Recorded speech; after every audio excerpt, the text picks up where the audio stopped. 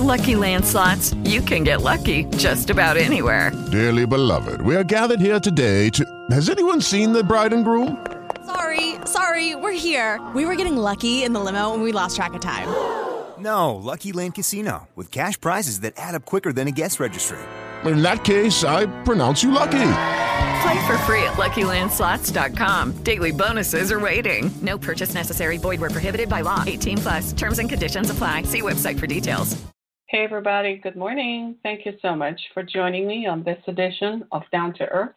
It's the show in which we talk about the issues that matter. And today being Wednesday, September 10th. So it's actually one day before the commemoration of 9/11 that we're broadcasting. Today is Thursday, September 11th, 2020. And in the last 24 hours, I think all of us have kind of just gone through. It's kind of like when your husband tells you he's going to divorce you.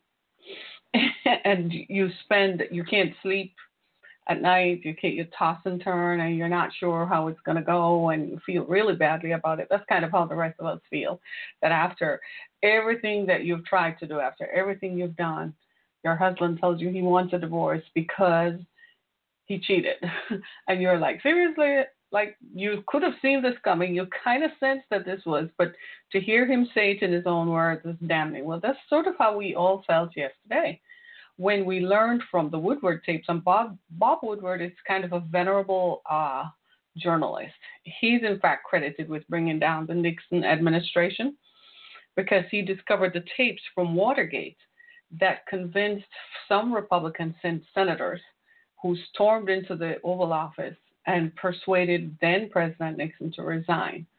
I don't think we have men and women of that caliber today who are likely to storm into the Oval Office and convince this president to resign. I don't think so. I think this president buttressed himself and protected himself by making sure he has dirt on people. I think that, frankly, that's just the truth. But if you were to ask me, what is the opportunity cost, or what is the cost of the revelations contained in Mr. Woodward's book, I am going to tell you 190,000 people. The number is so heavy and weighs so heavily on most of us that I think we're all trying to breathe. I think finally all Americans, black, white, and the in-between, have finally woken up to the fact that I can't breathe. We can't breathe. The coronavirus has robbed us of our collective national breath. We can't breathe. We can't breathe because we can't believe that this could have been avoided, that we're the richest country in the world. I'm going to read you a statistic I read this morning on a periodical. It says the U.S. listen to this, leads the world in medical technology. Yet we are number 97 in access to health care. The U.S. is number 1 in quality of universities, but number 91 with access to quality basic education. We lead the world in medical technology, but we can't breathe. There are people, 190,000 and counting, it's not over yet, who have died as a result of I think we're all collectively numb because we're all thinking about the folks we know who have died and some who are still suffering from debilitating effects. There are people whom I know who are still going through therapy, physical therapy, to relearn how to walk. People are still going through respiratory therapy to relearn how to breathe as a result of the debilitating effects of the coronavirus. In fact, Mayor Keisha Lance Bottoms of Atlanta tweeted yesterday that her husband had contracted COVID and she was exposed to it. And she said it's 2 months after. And he was headed for an MRI, an appointment to do an MRI, because every morning since then when he wakes up, he has debilitating headaches. And when you look at, if you were to ask me, that is the cost. That is what it has cost us. And so this morning, even as we talk about Black doctors pushing for anti-bias training in medicine, we still, as a nation, have to reconcile and reckon with ourselves. Like, who do we elect to serve us at the local level and at the national level? We can't let fanaticism control how we vote and select people who lead. It can't just be fanaticism. It can't be because I like a personality. It has to be on soundness. I want to see your record. If you have never served in government before, I want to see your record. I want to see you having advocated or worked in the community or worked with community members to bring about change right at your level. Okay, so you probably have never held a national position. That's fine. Very few people have. But show me your record where you have worked and advocated to make someone's life better. We can't just choose people because we like them. This is what is happening to us right now. Right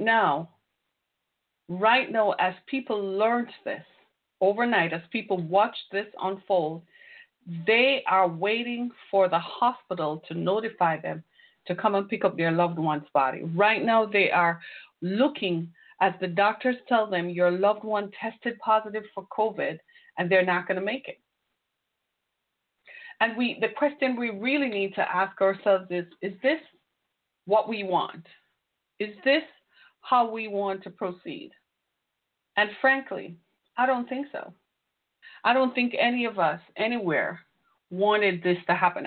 I didn't sleep well last night, so you're seeing me raw. I don't even have makeup on because I could not sleep last night. I tossed and turned and did everything to try to fall asleep, but guys, it just wasn't happening because I could not shake the fact that for 7 long months we've been going under. People have lost homes. People have lost an entire way of life. People have lost their businesses. Children can't go to school. Our whole way of life disrupted. Our whole life pattern disrupted as a result of a virus that could have been prevented. I am not saying that there wasn't a way in which the virus couldn't have been mitigated.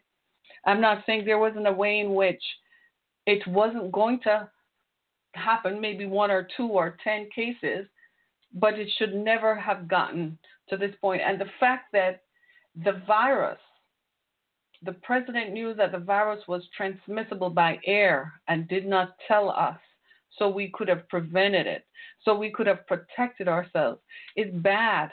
It's very bad. And still going out and encouraging people not to wear masks and having large groups of people congregate is grossly irresponsible. I don't know about you, but I'm like, last night I actually found myself thinking that, well, if it is transmissible by air, which we have all suspected, because from the very beginning I couldn't understand how it's a virus and it wasn't transmissible by air. I was terrified of touching places and breathing the air in. Then I said to myself, well, even when you're at home, maybe we should wear masks at home then, because when you think about it, you have to ask yourself, well, why wouldn't you? Right? Why wouldn't you wear a mask at home? Because you open your windows, you open your doors, the air comes in. Your AC is on, the air comes in through it, right? So why would you not wear a mask at home? It's just too terrifying to think about. So we're approaching 9/11. It's the memorial of 9/11 tomorrow. And I'm asking you to pray. Pray for our country, pray for Americans, pray for people who right now are holding on to their loved ones, for whom right now this is their moment. This is their moment of uncertainty.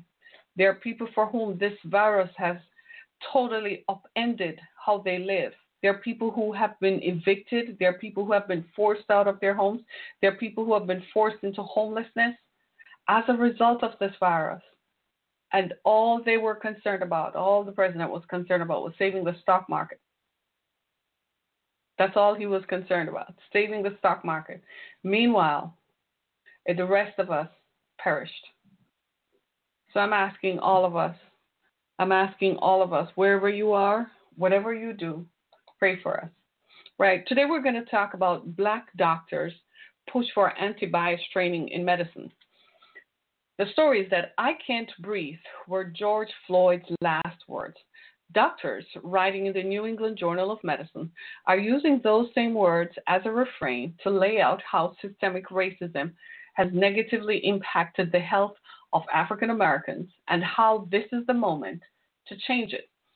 Black doctors are now calling on healthcare systems to take the lead in advocating against police brutality, to diversify their workforces to better reflect their patient population. I think that's pretty reasonable, and to incorporate addressing racial health disparities as part of clinicians' training. I think that's pretty straightforward and very easy to understand and relatable, entirely relatable.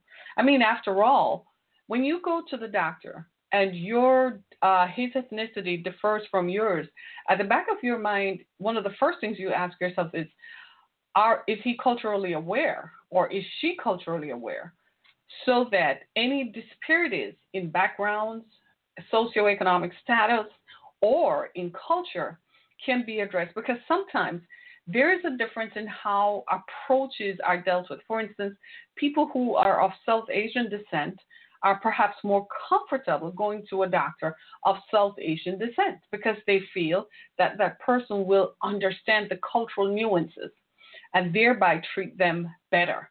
Well, it's the same thing that we are seeing in America today. There are not enough Black doctors to treat Black patients, right? And because of structured racism, we got to understand that there are different parts to white supremacy, and there are different parts to systemic racism. Structured racism is just one part. Structured racism is, let me put it to you just plainly, structured racism occurs when Blacks live in one community and whites live in another community. When taxes in one community differ from how much taxes you pay in another community, and how much services are in one community as opposed to city services. Services that should be general, services that should be available for all, are distributed differently based on people's race and people's income. That's structured racism, right? Structured racism occurs also in college admissions. Like white kids get better budgets in their school districts, so they have better access to basic education, as the article says, right? And so their opportunity for upward mobility is greatly enhanced as compared to Black kids who are not exposed to the same level of basic quality education, and therefore they have less opportunity of advancing. That's structured racism. It becomes systemic when it is not just confined to one geographic area. It is systemic because you find that in all the spaces in all of the country. Do you see what I'm saying? So it's broad in its application. So then it becomes systemic because if you're Black, this is how you're going to be treated. The structured part of it is that it is designed to work this way. That's the other component to it. So when you look at this, it then makes the argument for having anti-bias training as part of medicine very, very relevant.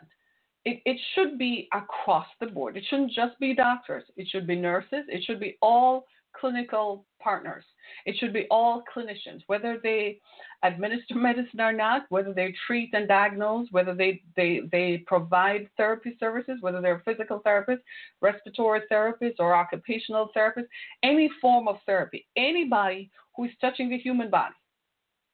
Anyone touching the human body should be subjected to anti-bias training, because anti-bias training is killing Black people. Anti-bias training, we've seen that now in COVID, right? How people were treated differently, how Black, in the Detroit area, one woman who worked for a local hospital died because when she kept complaining about the symptoms, they kept sending her home from the emergency room. Her family is going to file a lawsuit, as they should. Why? Because this is bias training by clinicians. Reports have to be done. They have to find the people and obtain statements. It's a big deal, but it needs to happen. right? So anti-bias training is very necessary. There are more Black women. We're going to do another show, a follow-up to our show that we did earlier this year on Black women dying while giving birth. I call it pregnant while Black. Like, seriously, the ways in which Black people are treated by healthcare professionals is degrading and unbelievable and should not be tolerated, quite frankly.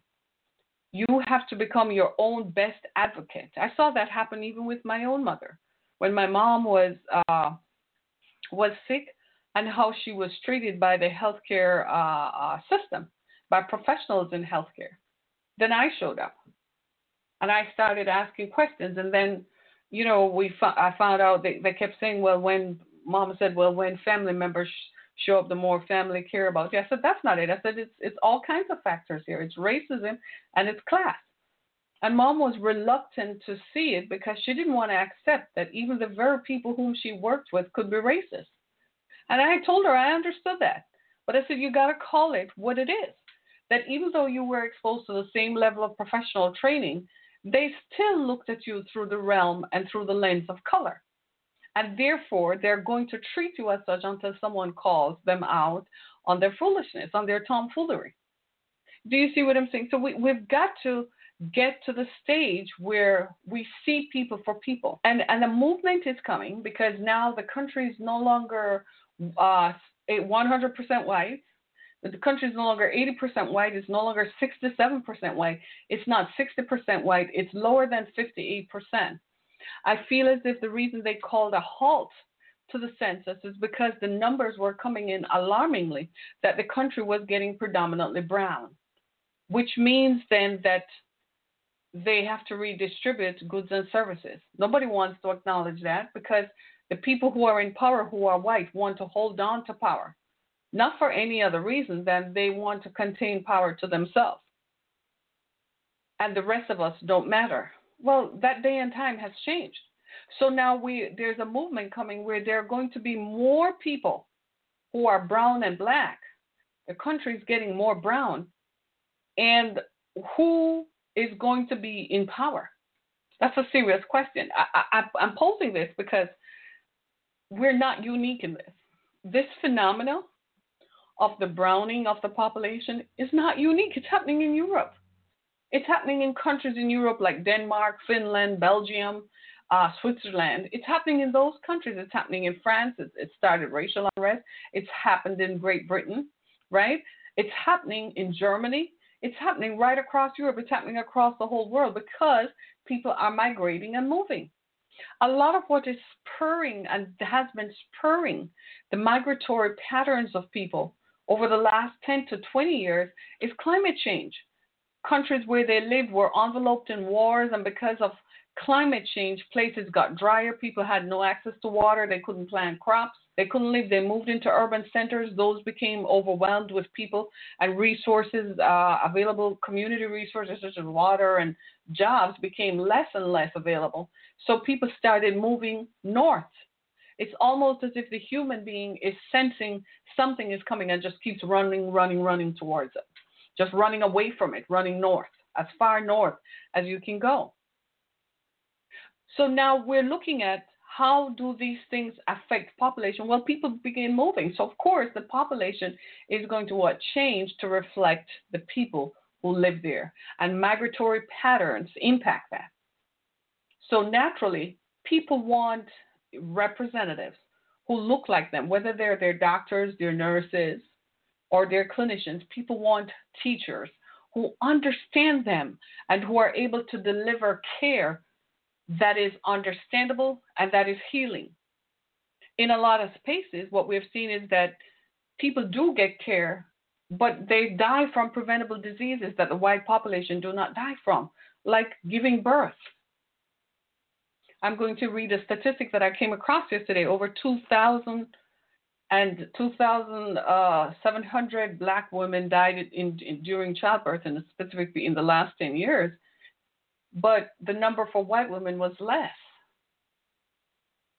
Can't happen. We need anti-bias training in healthcare. People need to be able to access good quality healthcare that has nothing to do with my race, my ethnicity, my nation of origin, if applicable, or just simply how I look. I should be able to walk in and get good quality health care just because I'm a human being. Health care that is driven by standards of care. Health care that complies with the Department of Health and Human Services and World Health Organization standards. Health care that is delivered with cost, with a cause to dignity, to human dignity. And that is entirely based upon my circumstances. Entirely based upon me as a person, but not on what my circumstances look like. It's across the board. You walk in, and if you're white, you get a different level of greeting and a different level of treatment. Sometimes, especially in the last 4 years in America, you go into somewhere and it's like you step back into the 1950s, like it's 1950s all over again. And I don't know if we're sensing a change is coming, and so we're running. We're literally running. So we're trying to recoup as much as we can. It's still not going to work because it is what it is, as the kids would say. So I want to read for you some of this. I'm going to quote some information here to you. And here are the facts. The facts are, like what I told you earlier, the U.S. is number one in quality of universities, but number 91 in access to quality basic education. The U.S. leads the world in medical technology, yet we are number 97 in access to healthcare. Unbelievable. Black doctors want training on systemic racial bias in healthcare to be part of a physician's education. I think that is entirely reasonable. Part of the reason is COVID-19. COVID-19 disproportionately affected the African American community and impacted Black Americans. The rallying cry of George Floyd's "I Can't Breathe," it initially was started by Eric Garner. But when George Floyd screamed, "I can't breathe," all of us now recognize that we can't breathe collectively, that we can't breathe because we can't breathe, right? Right? And so we have issues. When doctors are trained, and their training is based, for instance, I learned that people with different pigmentation in your skin, different levels of melanin, determine what your skin color looks like. Isn't that kind of basic though? Right? People with that, the darker the pigmentation in your skin, there are certain, when you enter into an emergency room or you present to a clinician, there are different indicators of respiration and disease process that can be apparent to a clinician based upon your skin, based upon the presentation of your skin. But if your skin is darker pigmented, then it's going to look very different on you.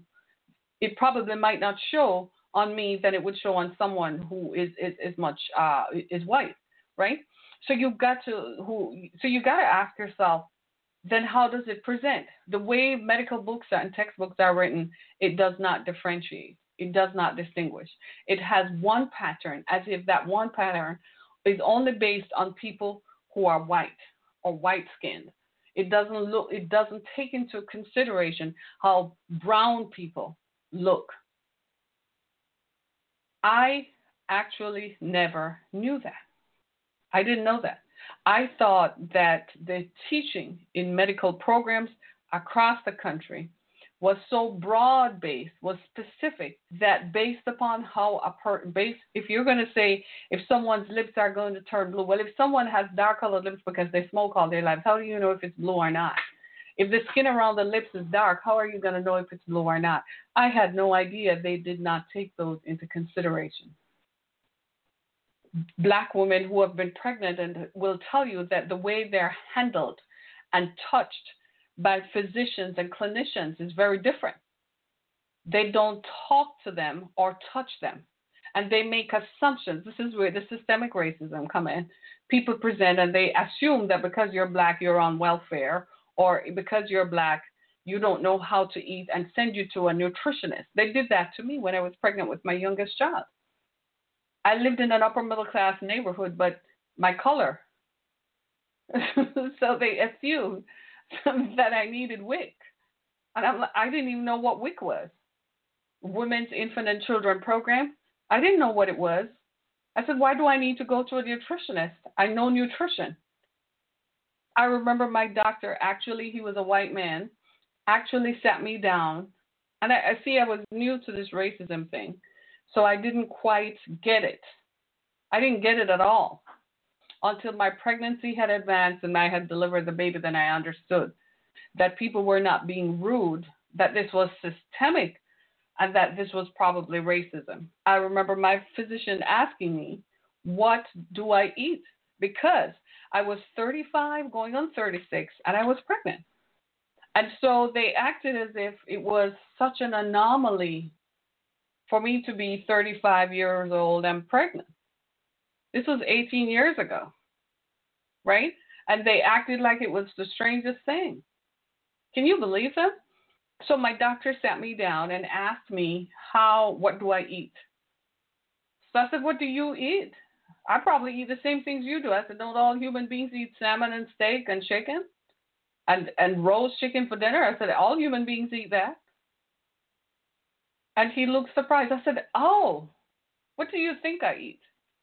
I eat eggs in the mornings. At the time I was pregnant, so I couldn't keep anything down for a long time, but as the pregnancy advanced, my eating habits changed and reverted back to normal. So I could, eat your regular stuff, your oatmeal, your eggs, and drink milk. I used to drink milk by the gallon when I was pregnant. Nowadays, I still have a half a glass of milk at night. It helps me to sleep better, right? But can you this is why we call it systemic racism, because I don't know what he thinks. I ate paper, maybe grass. At one point, I remember my husband at the time saying, "What does he think you eat? Grass?" He's like, maybe you need to, he was like, maybe you need to invite him for dinner. Because I couldn't believe it. I mean, people cook food in their home. Don't you cook lamb chops and stuff like that? Huh? Do you understand what I'm saying? Are you folks getting it? This is systemic racism. I won't begin to tell you what it felt like when I was giving birth. There was a labor nurse in the room who was black. Thank God for her. But the baby was stuck in the birth canal, and she could bear it because they underestimated me. The doctor never did a vag. I remember asking him, how come you don't examine me vaginally? To make sure the baby's head is turned down, to make sure the baby, because sometimes the doctor can move the baby. So my she stayed on one side for so long, I used to have to tell her to move over. The doctors, they examine you vaginally and help to move the baby around. So you get some comfort and relief. These are things you take for granted. So I couldn't understand it. I thought he when he didn't touch my person, I just assumed that. I said, how come you don't touch? If he had examined me, he would have known that my cervix was too small and the baby's head was much bigger than my cervix, and they probably should have done a C-section. I am here today by the grace of God. I did not die because her head was bigger than my cervix and could barely come out. That is bias and systemic bias. By the grace of God, I survived, and the baby survived. When she was born, she was greenish blue. She had no oxygen. They thought she was going to be brain dead. They thought she was going to have all kinds of birth defects. When she was born inside of the delivery room, they had a pediatric, whatever, and what was it, a neonatal surgeon, a pediatric anesthesiologist, because they thought something was going to be wrong. Luckily, by the time she came out, she screamed, and she was fine, and she breathed on her own. Maybe that's why she means so much to me today. That probably explains why I love her so much. Every breath she takes to me right now is precious. Some days I wonder, but that's children, right? That's just how it is. But I am saying to you, this is part of what people endure. Now, imagine these instances are multiplied across the board. What's even more alarming is that people walking with irregular heartbeats and they're told they're anxious, go home, or given a pill for pain. One of the biggest things that happen is that doctors ignore when Black women say they're in pain. A Black man goes and says, I feel pain in my chest. And the doctor gives him a painkiller instead of giving him an EKG to determine if he has heart disease. If you are Black, don't go into the hospital for anxiety. They will put you, if you're 25, they will say you have heart disease and give you medication for it. I read a story on Twitter yesterday. I should have screenshot it, but it's probably still there. I'm going to screenshot it and post it. But a young man said his grandfather was diagnosed with diabetes and placed on insulin for 6 years. He began to feel really bad, and he was taken to the doctor by his parent, the young man who is reporting it. When his dad took his father to the doctor, and he was tested, he had never had diabetes. They killed him off. He died a few days later from complications. They gave him insulin until he died for 6 years. He had never had diabetes. Are you hearing me? He was misdiagnosed. You go into the doctor, you don't feel good, you're dizzy. They immediately say you must have a blood sugar problem. It could just be you have an electrolytes problem. It could just be you're lacking vitamin K. It could just be you're lacking magnesium.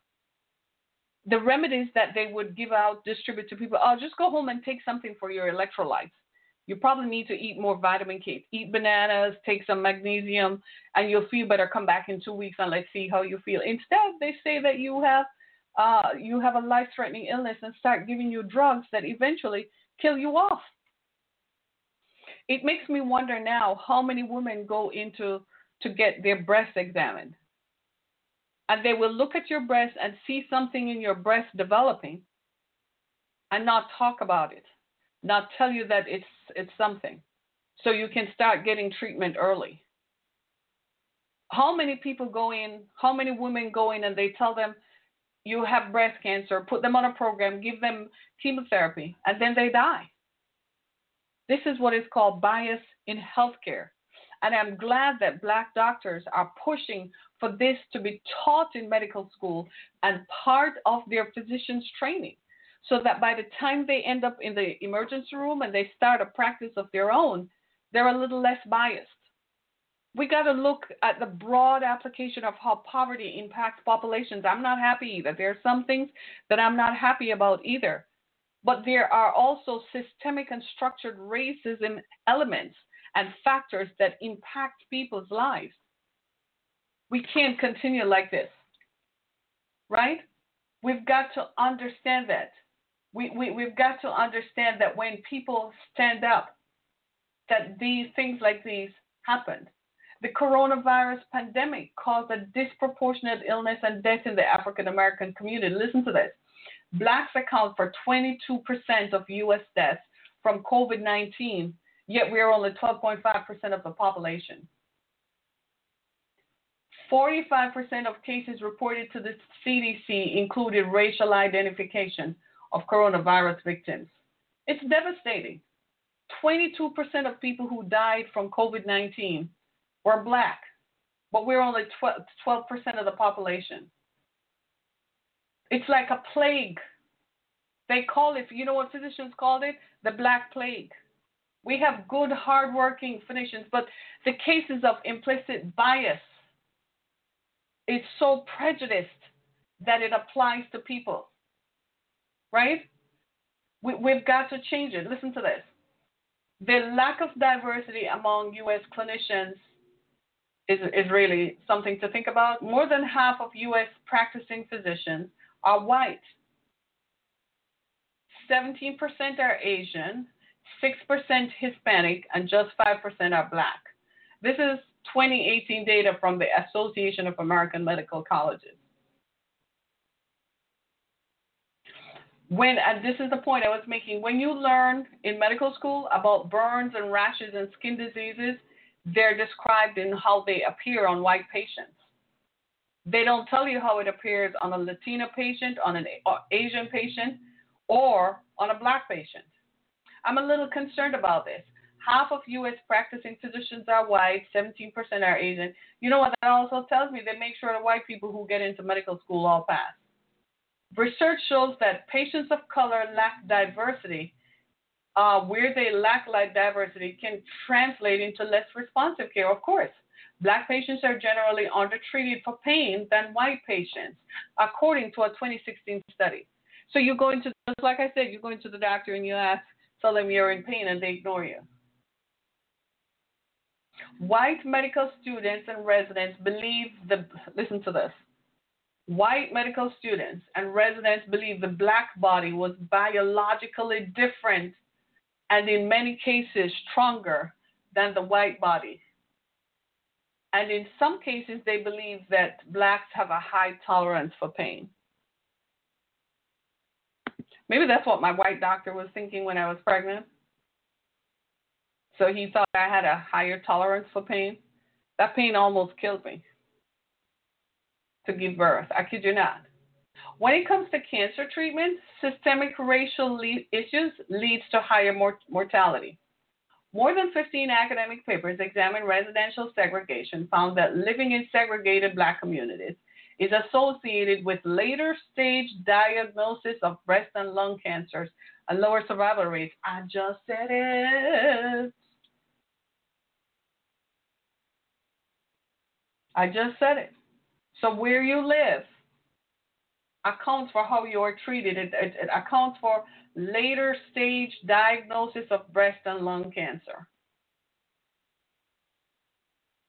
Lord have mercy. I found out when my mom got sick the last time, and we took her, she worked for Detroit Medical Centers. I kid you not. And when she was first diagnosed in 2014, her doctor said she had a longevity rate if she'd exceed 5 years, blah, blah, blah.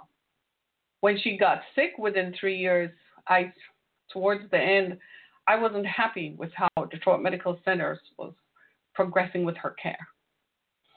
I moved her to Henry Ford Hospital, and they gave us a different analysis. First of all, Detroit Medical Centers, to whom my mom was employed, did not want to release her medical files. Mom was still alive, so she signed off for it. And she was, in her right mind. They wouldn't release it. When they finally got it, it was 3 weeks before Mom died. It was at that moment that the doctors at Henry Ford Healthcare System told me that Mom's disease, oh God, please help me. Mom didn't have to die, that they misdiagnosed her, that she actually at the time in 2014 had signs of 3 different types of cancer. They only treated her for one. My mom is now gone. It's been 3 years. And I'm trying real hard not to cry. Really hard. They misdiagnosed my mom. She worked for them. She trusted her colleagues, the people whom she worked with. But because of the systemic bias and the racial bias in healthcare, they only treated her for one. She was on Medicare and she was on their health insurance because she was still employed to them. So it wasn't a question of lack of funding to pay for it. She was insured. It was just systemic bias. It's what killed Mom. My mom is gone. You think I'm not going to do something about it? Let me get through the grief. When I'm done grieving, they will pay. We've got to rid the system of systemic bias. Healthcare is no place for prejudiced and racist people to be in. Even amongst us, the Asian population of clinicians, they too practice racism against blacks all the time, every time. It's not just the cultural nuances that are different, because even white patients sometimes will choose not to have an Asian doctor because they fear that the language barriers prevent them from understanding each other, from communicating well. But Asian clinicians are biased towards black patients. And you all need to wake up and just accept it. It is what it is. You view black people the same through the same lens as white people do. You have absorbed the white racist strata and structured and systemic racist attitudes and apply them towards black people. Yes, Asian clinicians do over and over and over again. Typically, most black patients are not even with a white doctor.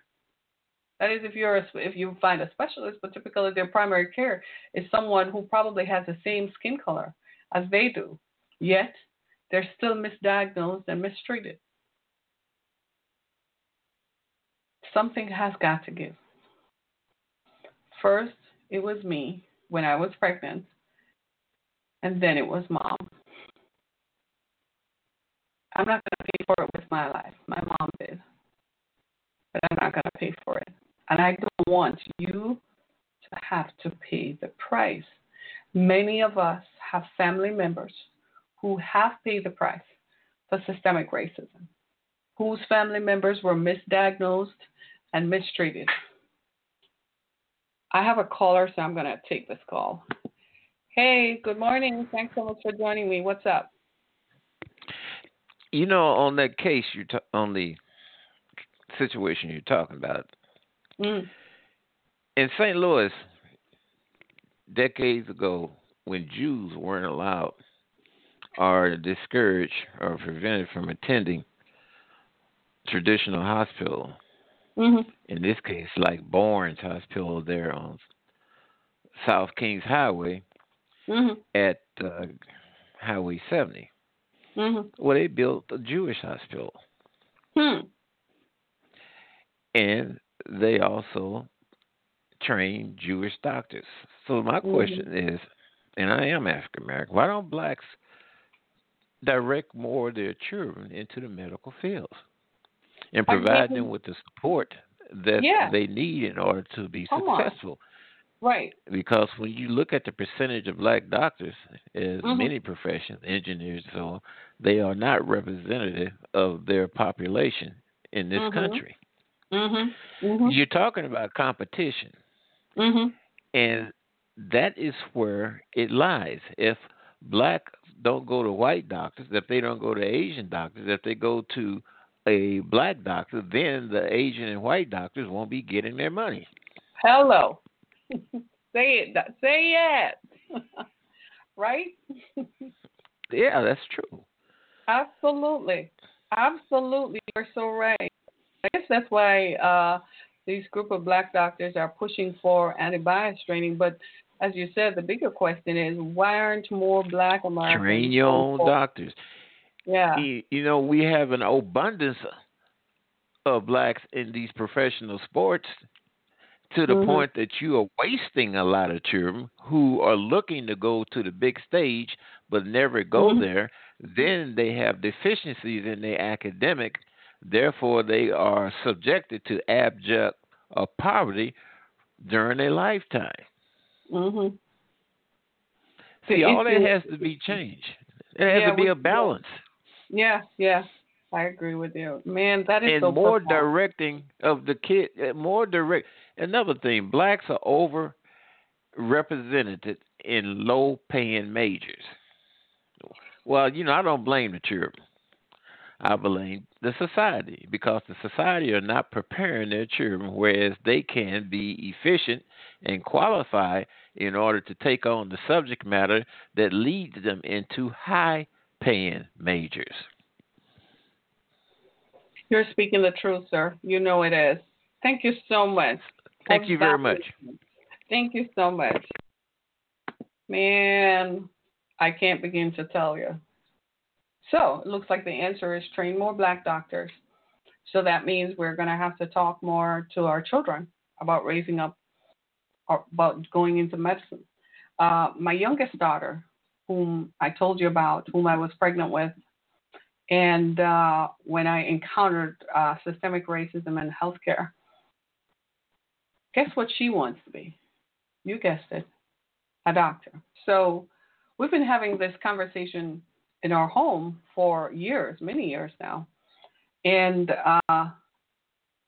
just yesterday, she announced all this time she was going into medicine because she was curious about how the human brain works. She wanted to be a neurosurgeon. She looked up on YouTube, what does it look like to operate on the brain? And I'm like, I don't want to know. I don't want to know when people's head get cuts up and all that stuff. But just a few days ago, I think it was yesterday, guess what she said? I think I'm going to change my specialty, y'all. She said, I think I am going to be an OBGYN because there are not enough Black doctors to help Black mothers when they are pregnant. I felt like, hallelujah. I was like, finally, if this is her purpose, if this is what she was born to do, if this is what she's supposed to do, then it was worth all those hours that I labored, all the discomfort and uncertainty whether she was going to live or whether I was going to survive, if I could have developed all kinds of pulmonary embolisms, all kinds of stuff by the grace of God. But because she's here, she says, I am going to help Black mothers when they give birth. As the caller said, that's what we need to do. Let's change that. So if you're listening to this, if you are watching me and you're hearing me, if you are of the color of my skin and of my ethnicity, I am going to ask you to make sure that you send your kids to medical school. Listen, don't look at the cost. If you look at the cost, you'll never do it. You will never, ever do it. Don't do that. First, qualify for college. Then get to college. Then God will find a way. You will find a way to do it if you really, really want to do it. Drive and ambition to change people's lives and impact people for the better will drive it. Can I count on you for that? Can I count on you? Thank you so much, everybody, for listening. Go to my website, harrietkemmick.com, as well as get my book, Through the Fire, available on Amazon.com and BarnesandNoble.com. No, I'm not part of the book industrial complex. I don't write a tell-all book about how the president got over. I write a book based on facts. These are the facts. Thanks so much, everybody. Make sure you share this broadcast with someone. Thank you so much. Be blessed, everybody. Happy Thursday. Be blessed.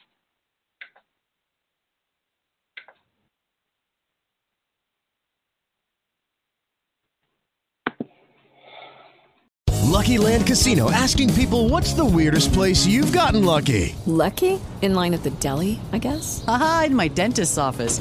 More than once, actually. Do I have to say? Yes, you do. In the car before my kids' PTA meeting. Really? Yes. Excuse me, what's the weirdest place you've gotten lucky? I never win and tell. Well, there you have it. You can get lucky anywhere, playing at LuckyLandSlots.com. Play for free right now. Are you feeling lucky? No purchase necessary. Void where prohibited by law. 18+. Terms and conditions apply. See website for details.